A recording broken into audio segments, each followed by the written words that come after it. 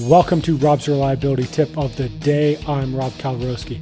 This week we dive deeper into leadership, into teamwork, and into vulnerability with my guest, Susan Hobson. To become a high-impact leader and to maximize your highest potential, join the Leadership Launchpad Project today. Go to robsreliability.com/leadership. You're not going to want to miss out on this.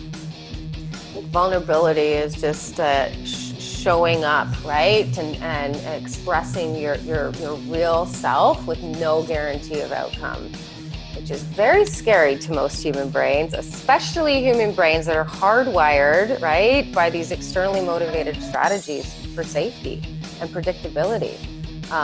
It's if we have an external locus of control because we have those externally based strategies, it's like that feels next to impossible, right? To expose ourselves in a way that might actually jeopardize, our feeling of acceptance from our boss or our colleagues or whatever. But I always say, no, vulnerability is not a weakness. It's a strength. I call it being powerfully vulnerable, because if you really understand that we're human beings, not human doings, right? Like we just said, not robots.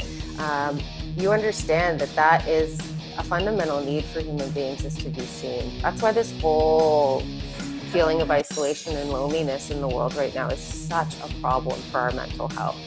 I think when we're able to open up and be real with people and other people can feel that's where other people, it gives them permission to open up and be real with us. And I'm sorry, but that's the type of communication that you need if you want your team or your business to be functionally or performing optimally, functioning optimally, which is that you actually have like real conversations that are happening, because that is in fact where you're going to be able to impact and influence that human being and affect change.